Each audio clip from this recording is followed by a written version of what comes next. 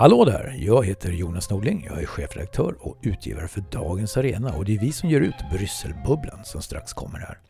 Men först vill jag bara tipsa om att vi även har en rad andra poddar och du hittar dem alla, inklusive Brysselbubblan, lätt på Dagens Arenas egen poddkanal som finns i de allra flesta poddspelare. Smartast är att prenumerera så missar du inga avsnitt. Och det kostar inget. Och apropå kostnadsfritt, Dagens Arena har ett dagligt nyhetsbrev som jag hoppas att du redan får till din mejllåda. Och om inte, då är det bara surfa in på dagensarena.se och ange din mejladress. Där kan du också hitta information om hur du kan stötta vår utgivning.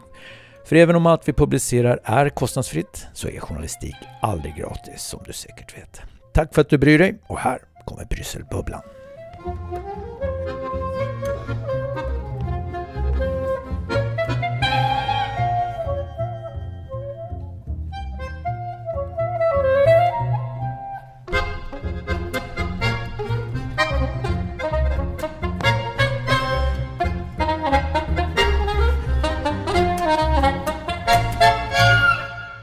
Hej och välkomna till Brysselbubblan, en podcast om EU och Europa. Det är den 26 mars idag och jag som pratar heter Sigrid Melchior och med mig har jag Teresa Kyschler. Hallå Teresa. God morgon, god morgon. God morgon, hur är läget? Bra, jag har sett alldeles ny jord. Liv. Mm-hmm. Nej, inte liv. Du har planterat en hyacint. Nej, jag har varit på Island och jag har sett det här vulkanutbrottet som var. Jag skulle skriva lite artiklar om ekonomi och pandemi och sådär. Och så bara kom det här vulkanutbrottet. Det finns ännu inget namn på vulkanen så jag kan inte säga liksom att det var en ny Eyjafjallajökull och så hitta något namn på. Men vulkanen ligger nära en plats som kallas för Vigdis efter den första presidenten, Vigdis Finnbogadottir. Så att de tror att vulkanen kommer att döpas till Vigdis. Jökull. Vigdis Fjällus, Marcus. Nej, men det var så häftigt för att jag tog en helikopter. Det visade sig att fotografen som jag jobbar med, en isländsk fotograf, han kände en helikopterfirma, såklart. Alla känner alla. Och så sa han till dem att men jag tar lite bilder och så till er nästa broschyr och sådär om ni vill. Så kan vi få åka med gratis i helikoptern. Så att jag flög liksom bara 20 meter ovanför eller någonting. Och sen så släppte de ner oss då vid slätten framför. Så jag stod ju där kanske 100 meter från lavagränsen och såg hur den ringlade fram där. Och det kändes lite så här, det var en som sa så här, nu ska jag ta hem en bit lava för jag ska visa mitt barnbarn alldeles nyfödd jord. Nyfödd värld liksom. Det satt folk och grilla korv på lavan. Det tycker jag var fantastiskt roligt. Alltså höll korv över den? Ja, alltså de hade väl hittat någon slätt där det inte var skållhett längre. Skållhett räcker ju inte. Det räcker väl att du stoppar en nagel i så bränner hela du upp liksom. Jag vet inte. Men de hade väl liksom lyckats få stå där det var lite bara glöd kvar och så grillade de korv och så här. Och det var massor med islänningar som ser framför mig den här promenerat dit också för alla helikoptern är dyr och alla får Barna Hedenhös, läste du den när du var liten? Ja. Det finns ju en bok där det är ett vulkanutbrott på Teneriffa tror jag. Och sen så stelnar den här lavan och så åker barnen, öppnar de bananer och åker liksom skridskor på bananskalan ner för den här lavaormen. Det här har ingenting med EU att göra. Jag var ju liksom bara tvungen att berätta detta. För du ser lite uttråkad ut. Jag däremot ser extremt ny och frisk och härlig nyfikenhet på världen och livet. Jag är jätteglad för dig och inte alls skadeglad att du kom hem till Belgien just när lockdown börjar igen.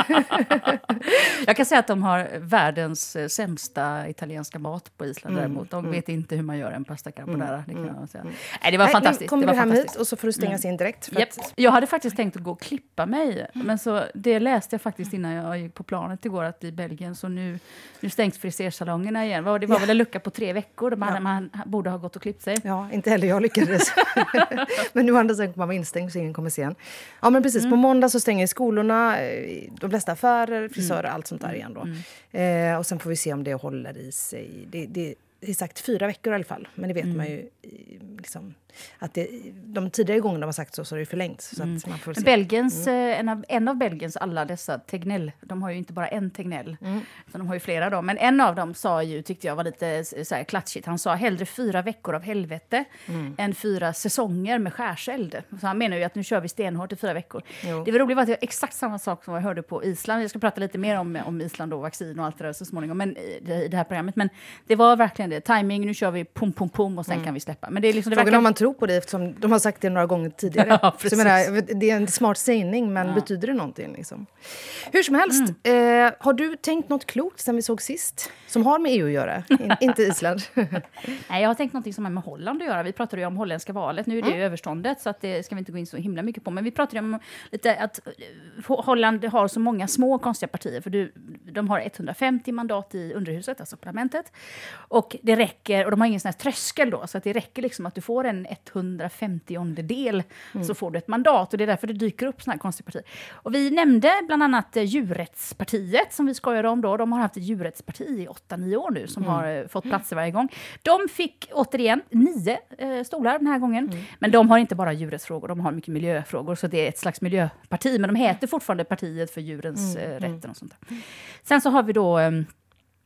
man funderade lite över om liksom pandemin skulle hjälpa eller stjälpa den sittande regeringen och vilka som skulle då liksom offras i det där.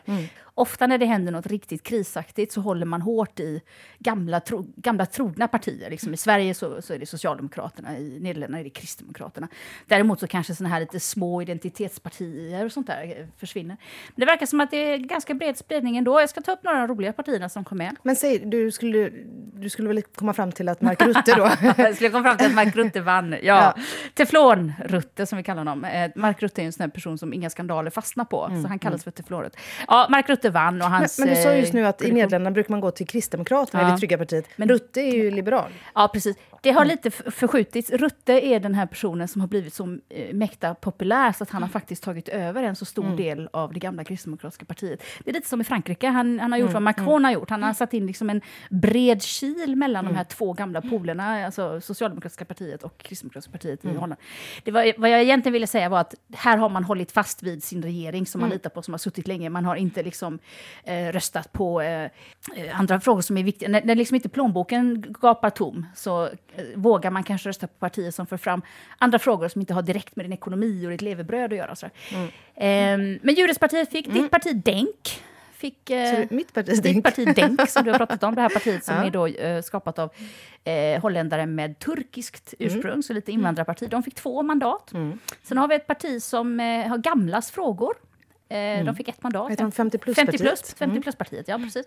Jag är inte så jättelångt från 50, så att jag tycker det känns hemskt att jag skulle liksom tillhöra gamlingpartiet om 6 år. Det känns konstigt, man tänker liksom pensionärspartiet och så börjar det... 75 plus. Komma närmare det. 50 plus, jag är nästan chockad. Och sen så har vi faktiskt 2 partier som jag tycker är väldigt roliga, och för 10 år sedan så intervjuade jag väldigt många människor ur de här 2 partierna. Det är 2 såna här extremt kristna partier. Då ska vi komma ihåg att Holland har ju de mest libertarianska och mest liberala partier som finns. Det legalisera knark, legalisera allt. Ingenting ska vara lag på. Och sen har vi den andra sidan, det är de här kalvinistpartierna. Det är ju det närmaste vi kommer nästan amish-folk liksom i Europa.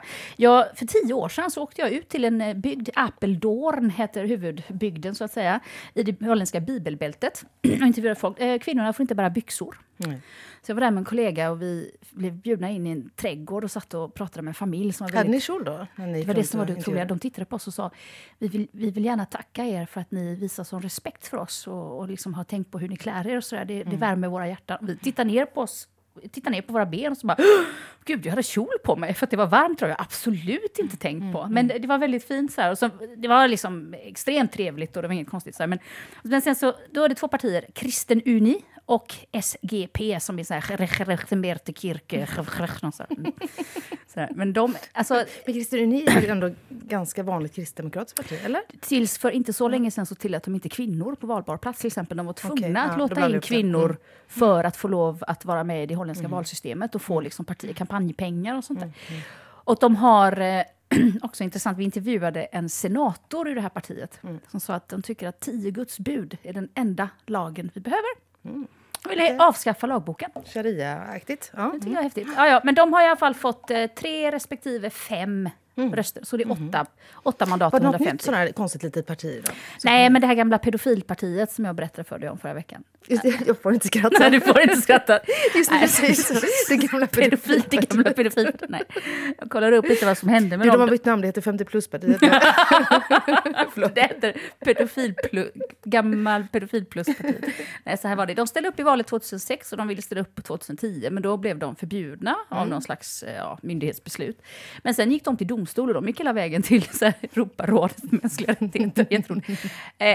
Det gick inte så långt, men en nederländsk domstol bedömde att det inte gick att förbjuda det här partiet. För så länge de inte gör något olagligt så får de lov att existera. Nej, de uppmanar inte till brott. De uppmanar till att ändra lagen så att det som är brott jag har idag nämligen tittat lite på deras program. Det är lite mer än vad jag sa. De ville då sänka åldern för där man kan ge samtycke till sex från dagens ålder som är 16 till 12.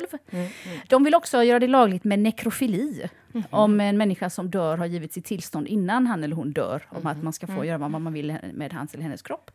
De vill också göra det lagligt med sex med djur. Alltså zoofili eller tidelag. Så det är inte en enfrågeparti? Nej, de vill legalisera nekrofili. De vill legalisera zoofili. De vill också legalisera barnpornografi. Vad var det med? Jo, men intressant är att de är väldigt EU-skeptiska och väldigt invandringsskeptiska. De vill ha ett kulturellt homogent Holland, Sigrid. Med glada holländska pedofiler, nekrofiler, zoofiler och barnpornografi. Fantastiskt. För kusinäktenskap. Ja, jag tycker det var roligt. De fick inga röster. Så att de fick inte ens ställa upp för att de fick inte ihop liksom, de här första lilla tröskeln. Man måste samla ihop lite namn i underskrift. Okej, nu vet vi hur det gick. Du, Teresa, jag vill etablera en ny glosa. Ibland använder vi olika namn för att prata om olika grupper av länder som tycker någonting om ett EU-förslag till exempel, eller en vag EU-idé. Typ och det kan vara snåla. Ja, de snåla, vad heter de? De frugala fyran, eller Visegradländerna. Precis. Eller lite olika. Och ibland är det liksom för hela paket med åsikter, som kanske de här snåla fyra, eller sparsamma fyra som de själva kallar sig. Då är det kanske att man vill olika saker med budgeten eller coronafonden eller sådär. Och sen så ibland finns det sådana grupperingar kring ett specifikt lag, som vi pratar om de digitala 9. Ja, det var den senaste du hade grävt fram. Du är duktig på att hitta dem där. Jag funderar på, det finns någon sån här kärnkraftsformering också. De som vill ha kärnkraft, vad har de för? The Nuclear 9. Hittar jag på nu. Jag tror att de är färre. Det kan nog vara The Nuclear 6. Men jag ska kolla upp det till nästa gång. Det finns någon slags kärnkraftsgruppering också. Det senaste jag såg var någonting. Det här blir ju liksom ofta ett namn i en rubrik. Och sen så ser det ungefär som köldchocken eller sexprästen. Och så. Bibelpappan. Och den senaste jag sett i Financial Times var The Dirty Dozen. The Dirty Dozen. Har du sett det? Vet du vad det är för är det 12 länder? Ja, det är 12 länder. 12 små länder. Bland annat Sverige. 12 länder som vill någonting tillsammans. Och det är någonting som är dagsaktuellt just nu. Ja. Dirty, kan det vara att de ville ha kvar... kan det vara skogsindustrin? Kan det vara någonting de vill att skogen ska ingå i? Nej, det är Dirty lite över, alltså lite mer the badass 12. Badass 12. Stefan Löfven är en riktig badass. Gangsta-Löfven som vi kallar honom här i korridorerna. Gangsta 12. Nej, the Dirty Dozen, det är 12 små länder, bland annat Sverige och de här. Jag kan säga länderna, ska vi se om du plockar upp vad det är då. Det är Sverige, Danmark, Holland, Irland, Malta, Österrike, Finland, Lettland, Estland, Slovakien, Litauen, Tjeckien. Alltså Nord och Baltikum och lite öst. Ja, men då har det med digitalisering, data, någonting att göra. Därför att då har det med, när Slovakien är med, Irland är med, Estland är med och Sverige är med, då är det ofta, det här är länder som är extremt känsliga mot datatjosan. Kan det vara det? Det är smart tänkt, men det är inte just det. Utan det är väldigt överlappande. Den här listan är ungefär samma som de här digitala 9. Men den här listan på länder är länder som är små och relativt EU-skeptiska, kan man väl säga. Så det är länder som inte vill ha några så stora federala ambitioner. Och det här är länder som tillsammans har skrivit på ett papper där man säger att inför den här konferensen om EUs framtid som vi pratade om förra gången. Som jag älskar att höra om. Du ser, jag försöker liksom kofota in det i varenda podd, ska vi prata lite om det. Inför innan den här konferensen har börjat, konferensen som är tänkt att liksom låta medborgarna tänka fritt om var ska EU ta vägen. Då säger de här 12 länderna, tänk inte så fritt som ni kanske skulle vilja. Ni får inte tänka på de här grejerna. Och så säger man redan på förhand vad man inte ska få komma fram till. Ja, och det man inte ska komma fram till är allvarliga saker som ändrar så att säga EU-beslutsprocessen eller strukturen. Och det man är ute efter här är att sätta stopp för såna här federala idéer som spitzenkandidaten. En president för hela EU. Paneuropeiska vallistor till EU-parlamentsvalet. Den typen av så att säga, lite symboliska handlingar som syftar till att öka legitimiteten eller kanske demokratin. Och då säger de här länderna att vi kan göra det på andra sätt genom kanske ökad transparens i lagstiftningen och sådär då. Men jag tycker, ursäkta mig, det kan hända att de har rätt eller fel, får man tycka vad man vill om. Men att de redan nu börjar sätta in spärrar för samtalet. Jag trodde faktiskt att det här framtidskonferensen skulle handla om att medborgare och alla i Europa skulle få prata. Jag såg ju framför mig att de någon gång ändå skulle liksom hyra Globen. Och så skulle liksom folk få komma och lyssna och så skulle alla få tycka till och lämna såna här lappar, såna här idélådor till exempel. Det här är så jäkla tråkigt. Det är tråkigt. Jag tror att den här framtidskonferensen kommer gå till skogen. Och det är därför de väl kallas för the dirty dozen. Alltså att det är lite fult. Liksom. Det är inte så... Jag menar, om man nu ska ha någon slags... Vi lyssnar på medborgarna så är det lite fult att då från början säga ni får bara komma fram till de här grejerna. Gud vad tråkigt. Vilken besvikelse.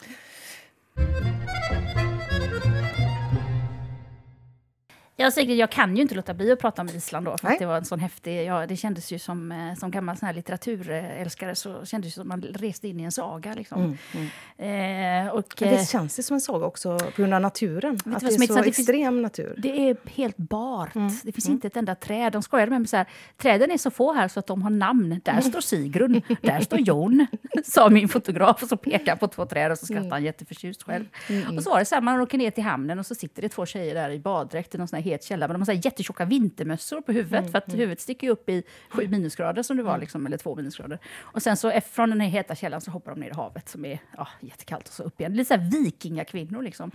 Nej, men vet du vad, jag har en liten EU-vinkel på det här ändå trots allt. Jag tänkte faktiskt berätta lite om det här med vaccinintyg som det har kallats. EU-kommissionen då som har lagt ett förslag på hur sådana här certifikat eller intyg ska se ut har ju varit väldigt noga med att vi inte ska säga helst vaccinintyg. Vad säger man? De gröna digitala passen.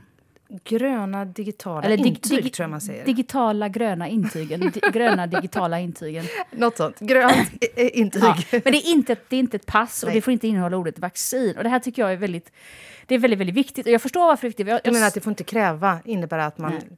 Att det är ett krav på att man ska vaccinera sig. Det är det som liksom debatten har kommit att handla om, att nu inför de ett krav på vaccin. Om man inte har tagit sin spruta så ska man i framtiden minst inte få göra någonting. Man ska inte få resa, man ska inte få gå på teater, man ska inte få gå på fotboll. Och så gör den här listan jättelång liksom, på allt som inte de människor som av olika anledningar inte vill vaccinera sig.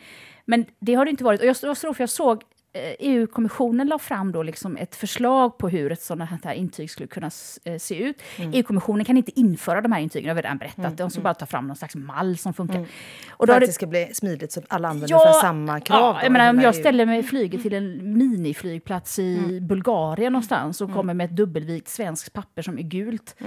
Och så det bulgariska kanske är ett plastkort som är rosa. Jag menar, det kan vara, du kan ha 27 olika sätt. Fransmannen kommer med en app och Österrike kommer med en jävla plastficka. Alltså det kan vara precis vad som helst. Så det ska vara ett igenkännbart system. Men det är viktigt att det inte kallas för vaccinintyg. För att det är antingen det som man ska få fram i det här då, hur det nu blir. Det verkar vara någon sån här mobilapp med någon sån här kod. Eller ett papper. Om du är antingen vaccinerad eller har antikroppar, att du redan har haft covid-19. Eller så får du göra den här rundan med, nu visar jag upp ett coronatest och så är det negativt, men jag måste ändå gå i karantän en vecka och sen så måste jag göra ett test till och så, bla bla bla. Och ska jag säga, det är ju de här, som du ser, de här 3 spåren då. Men man får heller inte, i kommissionens förslag i alla fall, så är det jättetydligt att man får inte, om någon inte är vaccinerad så ska man inte kunna stoppas då på någon gräns. Utan då ska alla de här vanliga reglerna kunna gälla. För att även om, det är inte bara en fråga om så här, vill man vaccinera sig eller inte, utan stora grupper i samhället, barn till exempel, kommer inte vara vaccinerade. Eller folk som är allergiska mot saker. Ja, så det kommer ju alltid finnas ett extra, och kommissionen säger ju det här handlar om att upprätthålla den här inre rörligheten i Europa, inte att inte stoppa rörligheten. Alltså, tänk dig själv den här stackars 25-åriga sommarjobbar på flygplatsen som ska sitta och läsa av 27 olika jäkla former och mallar och konstiga intyg. Och sen så kanske kommer kineser, amerikaner och ryssar och indier och peruaner som turister när det väl öppnar igen, så har de sina intyg. Men herregud, det är ju helt obegripligt att förstå. Men vad jag ville säga var att det kom ut massa såna här debattartiklar samma dag som EU-kommissionen la fram sitt förslag. Och då var så här verkligen på temat, de skrev den här debattartikeln för en vecka sedan, för den kom ut lite för fort.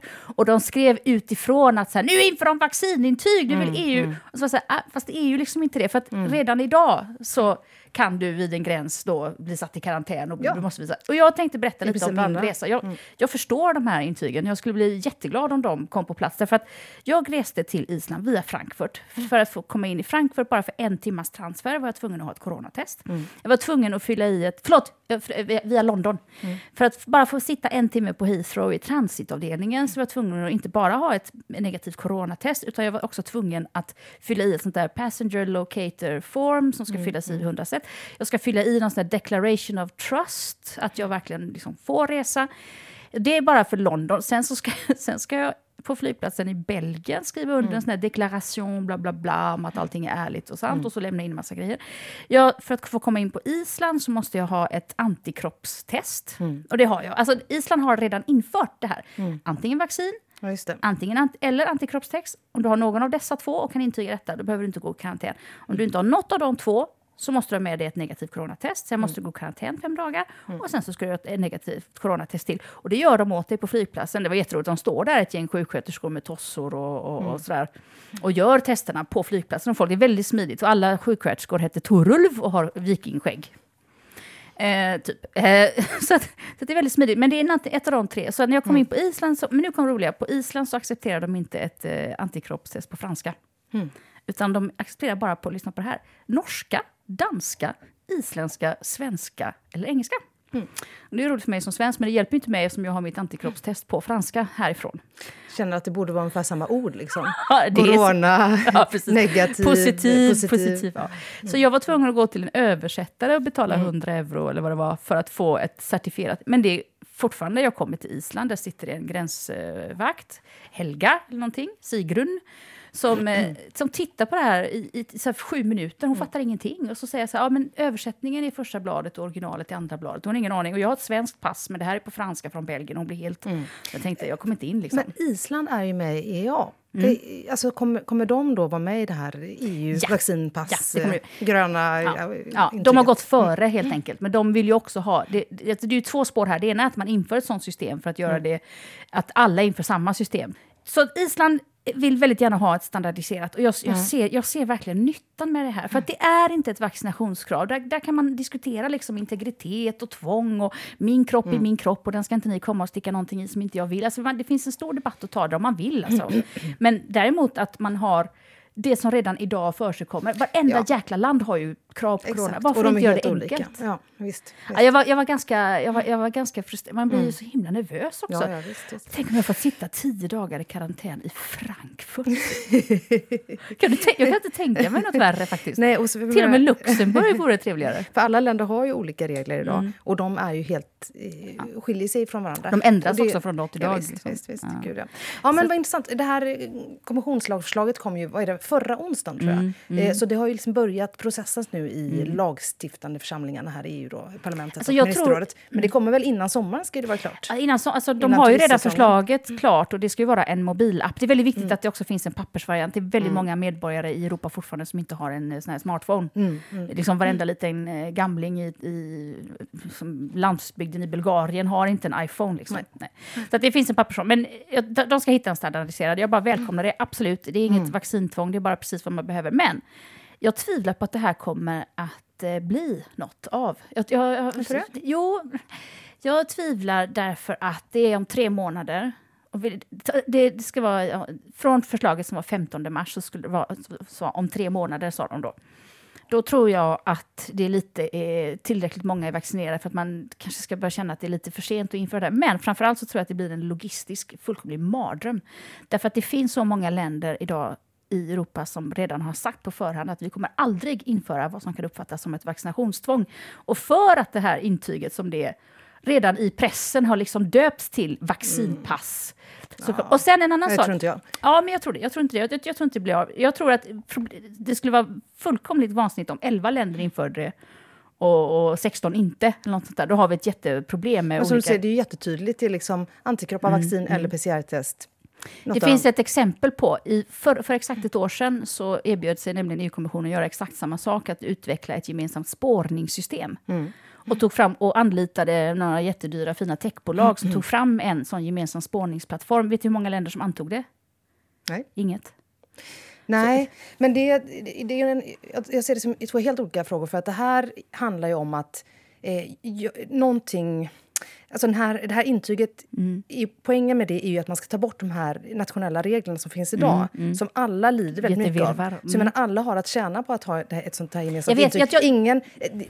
Du tjänar ju inget speciellt på att ha liksom EU-kommissionens föreslagna app för spårning om du har ett bättre system. Alltså det var ju ingen som hade några bra... Det var inget land, vad jag vet, hade ju så att en tillräckligt stor del av befolkningen laddade ner. Kommer du ihåg att det fanns en belgisk app du kunde ladda ner? Jag laddade ner den och sen så fick jag panik när jag väl hade den på telefonen, och var känslan av att nu vet staten var jag är någonstans, och så tog jag direkt bort den. För att... Har du hört talas om Facebook säkert? Det är samma sak. Nej, men jag tror faktiskt inte. Vi kan ju se vem som har rätt till slut. Alltså det var länge sedan vi hela tiden, så då håller vi aldrig. Men inte hur många drinkar vi är skyldiga varandra. Jag tror inte att det blir av, för att jag tror verkligen att det är politiskt omöjligt i så många länder, och dessutom stora länder. Frankrike, Spanien, Italien, Belgien har redan sagt att de absolut inte vill ha det, och Emmanuel Macron har sagt att de inte. De har inte sagt att de inte ska ha det här. De har sagt inget vaccinationstvång. Nej. Så jag tror, får de bort ordet vaccin ur presentationen. Det är det som är, när det dyker upp debattartiklar i svenska medier i 3 dagar som handlar om stoppa vaccinpasset. Då är det ju för att folk inte har lyssnat noggrannare. Det är ju inte det. Som sagt, jag välkomnar detta. Ett jäkla virvar att åka till Island och tillbaka. Men du, apropå vaccin. Alltså det var ju EU-toppmöte här igår.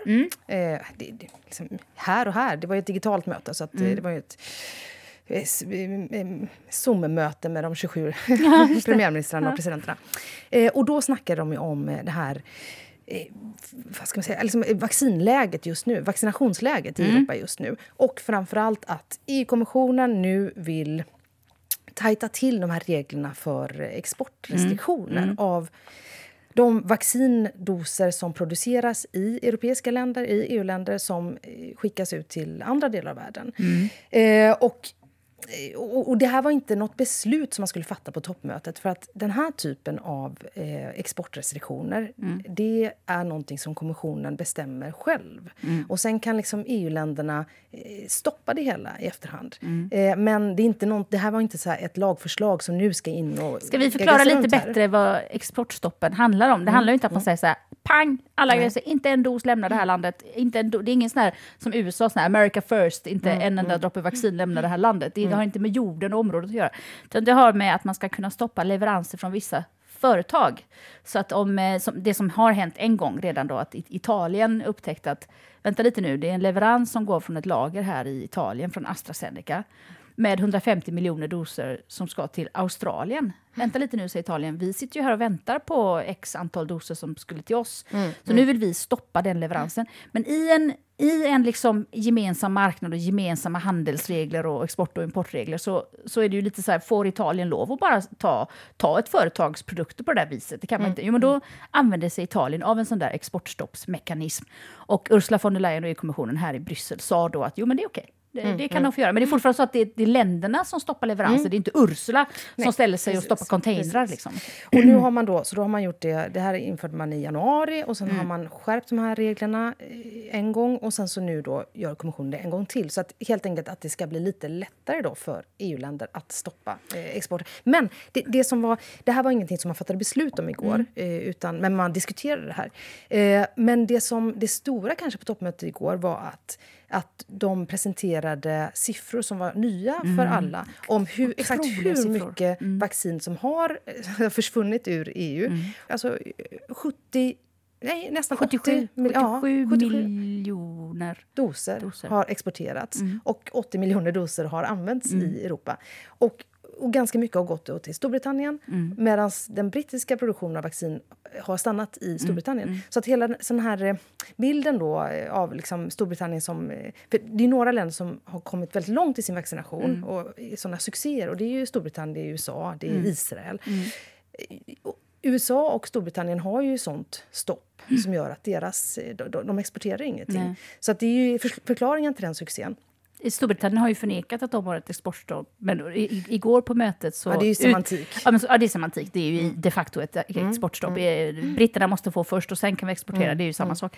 Men igår så utmanades Boris Johnson av Merkel, tror jag, som sa ni påstår att ni inte har ett exportstopp. Okej, varsågod. Presentera då.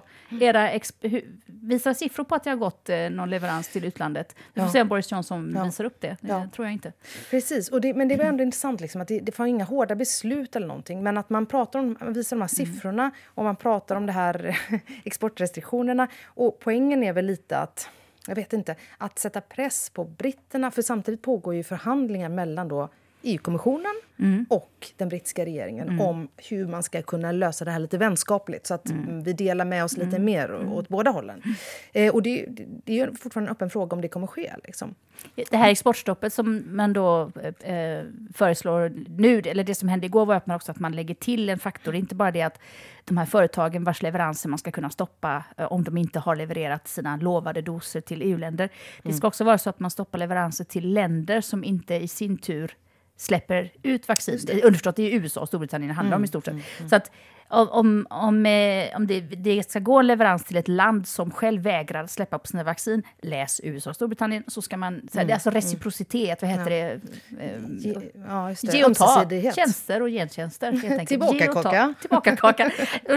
Och det är ju det som Boris Johnson livade för. För ska man komma ihåg att Boris Johnsons Storbritannien, där har väldigt, väldigt, väldigt många fått en första spruta. Ja, visst. Men däremot så har de inte fått sin andra spruta. Och om det helt plötsligt nu börjar stoppas leveranser, och som du säger, de är helt beroende av doser som kommer från den europeiska kontinenten.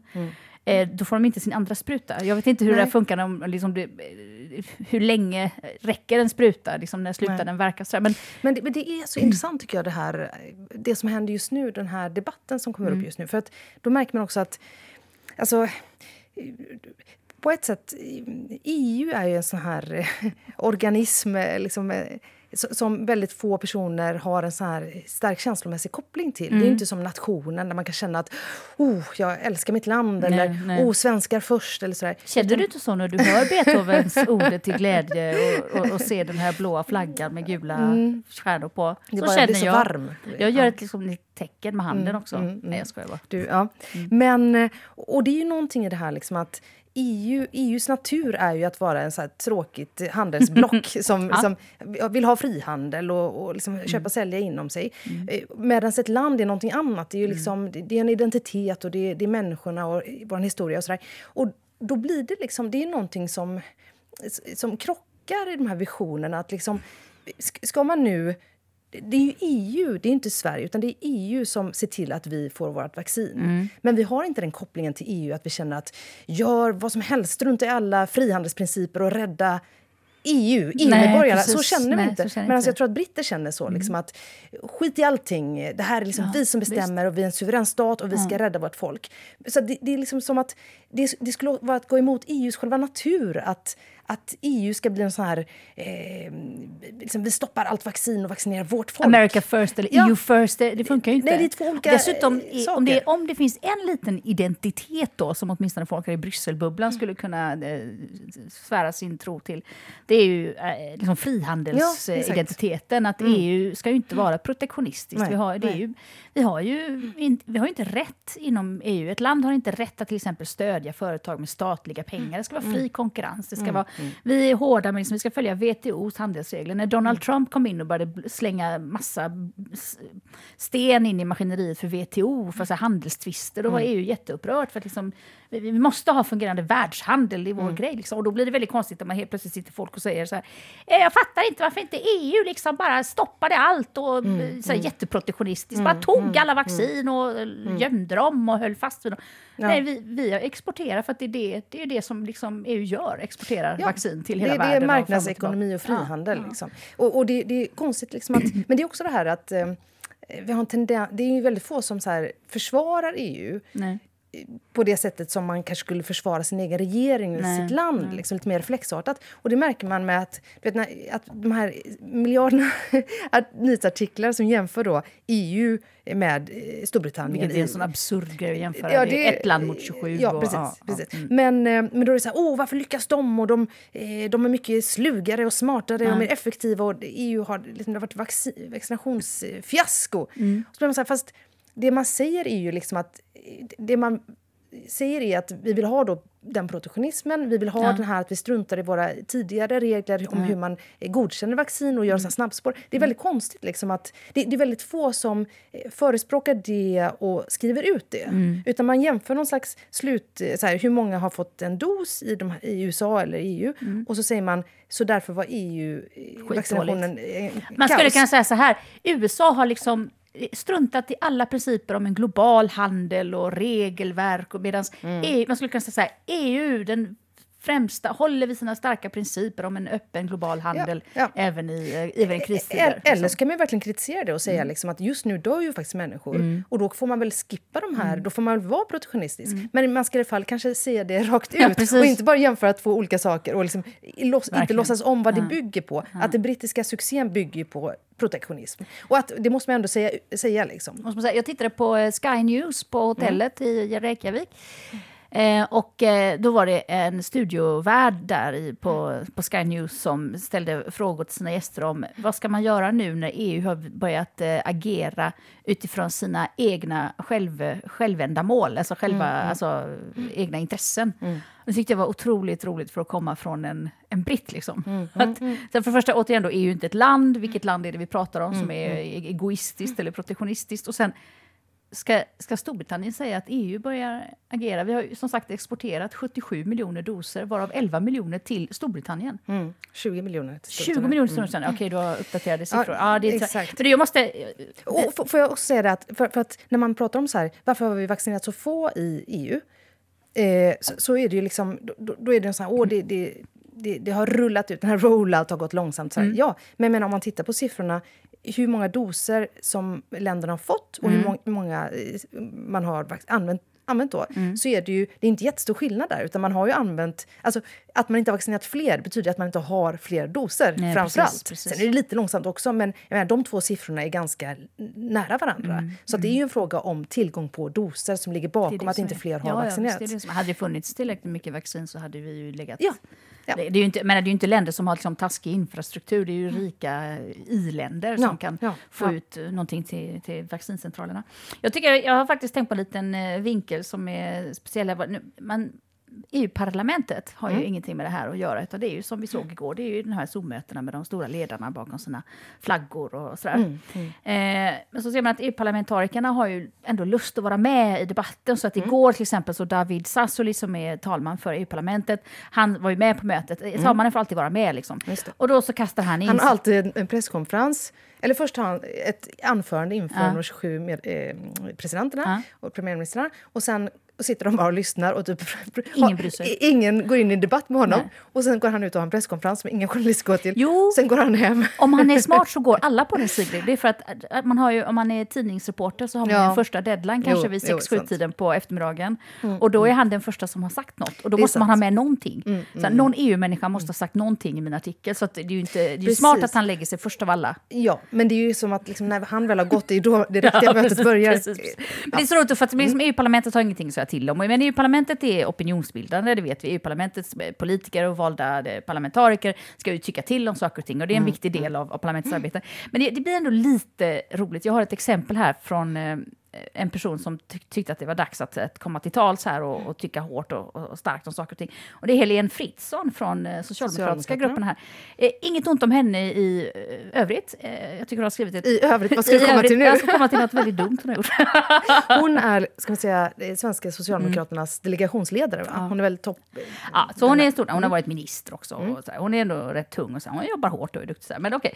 Men hon har då bestämt sig för att nu jäklar ska hon tycka till, som skickat ut ett pressmeddelande som har rubriken Fritzons skarpa vaccinkrav inför EU-toppmötet. Skarpa vaccinkrav. Ja, och så och så säger hon att, så tänker man så här, vad kan det vara för krav? Har hon idéer liksom? Vi har ju liksom exportblockad. Så hårdare än så kan vi inte. Om vi inte skulle ta liksom Boris Johnson, sätta honom på bröd och vatten i en cell. Alltså exportblockad är det liksom det hårdaste vi kan göra på EU-nivå. Skarpa krav. Vi lurar Johnson att komma på förhandling. Vi låser in honom i Berlamont. Ja, precis. Låser in honom i en garderob. Nej, men det är roligt för att då säger hon att det hon absolut vill, det är EU-kommissionen och medlemsstaterna måste snarast ta itu med det som har gått fel. Ja! Okej, det var bra. Men här vill man ha hennes analys. Vad är det som har gått fel, anser hon? Nej, hon säger att det finns brister i EUs upphandling av vaccin. Okay. Och sen så... På vilket sätt? Ja, det vet jag inte. Det står bara så här. Tyvärr finns det brister i EU-upphandlingen av vaccin och EU-kommissionen och medlemsstaterna måste snarast ta itu med dessa, säger Helene argt. Och sen så säger det måste sättas en tydlig press på företag och andra aktörer för att säkra leveranserna. Det här är inte sant. Vi har alltså stoppat containrar från AstraZeneca. Vi har också exproprierat privat egendom. Men detta räcker tydligen inte. Vi måste sätta en tydlig press på företag. Då undrar jag, ska vi ta AstraZenecas vd och hänga honom på torget? Sätta honom i sån här stupstopp och kasta tomater på honom. Alltså hur sätter vi, om vi tar hans jäkla produkter från en företagsledare, vad skulle kunna vara tydligare krav på det? Och sen så säger hon så här, EU måste vara tydliga med att vi förväntar oss att få de vaccinleveranser som var överenskommet, säger Helene Fritzon. Det har man väl varit väldigt tydlig med. Hur kan man vara tydligare? Att liksom Ursula von der Leyen... Exportblockad! Ja, och tvinga honom sitta i möten och vi ställer krav. Alltså, man har väl varit extremt tydlig med det, eller? Jag tycker bara det är så. Men det här är så, och som sagt, återigen, Helene Fritzon jobbar hårt och så här, ingenting illa om henne som politiker och så, men det här är ju så typiskt, det här är så desperat. Så här, jag har ingenting att säga till den här frågan, jag har ingenting att bidra med.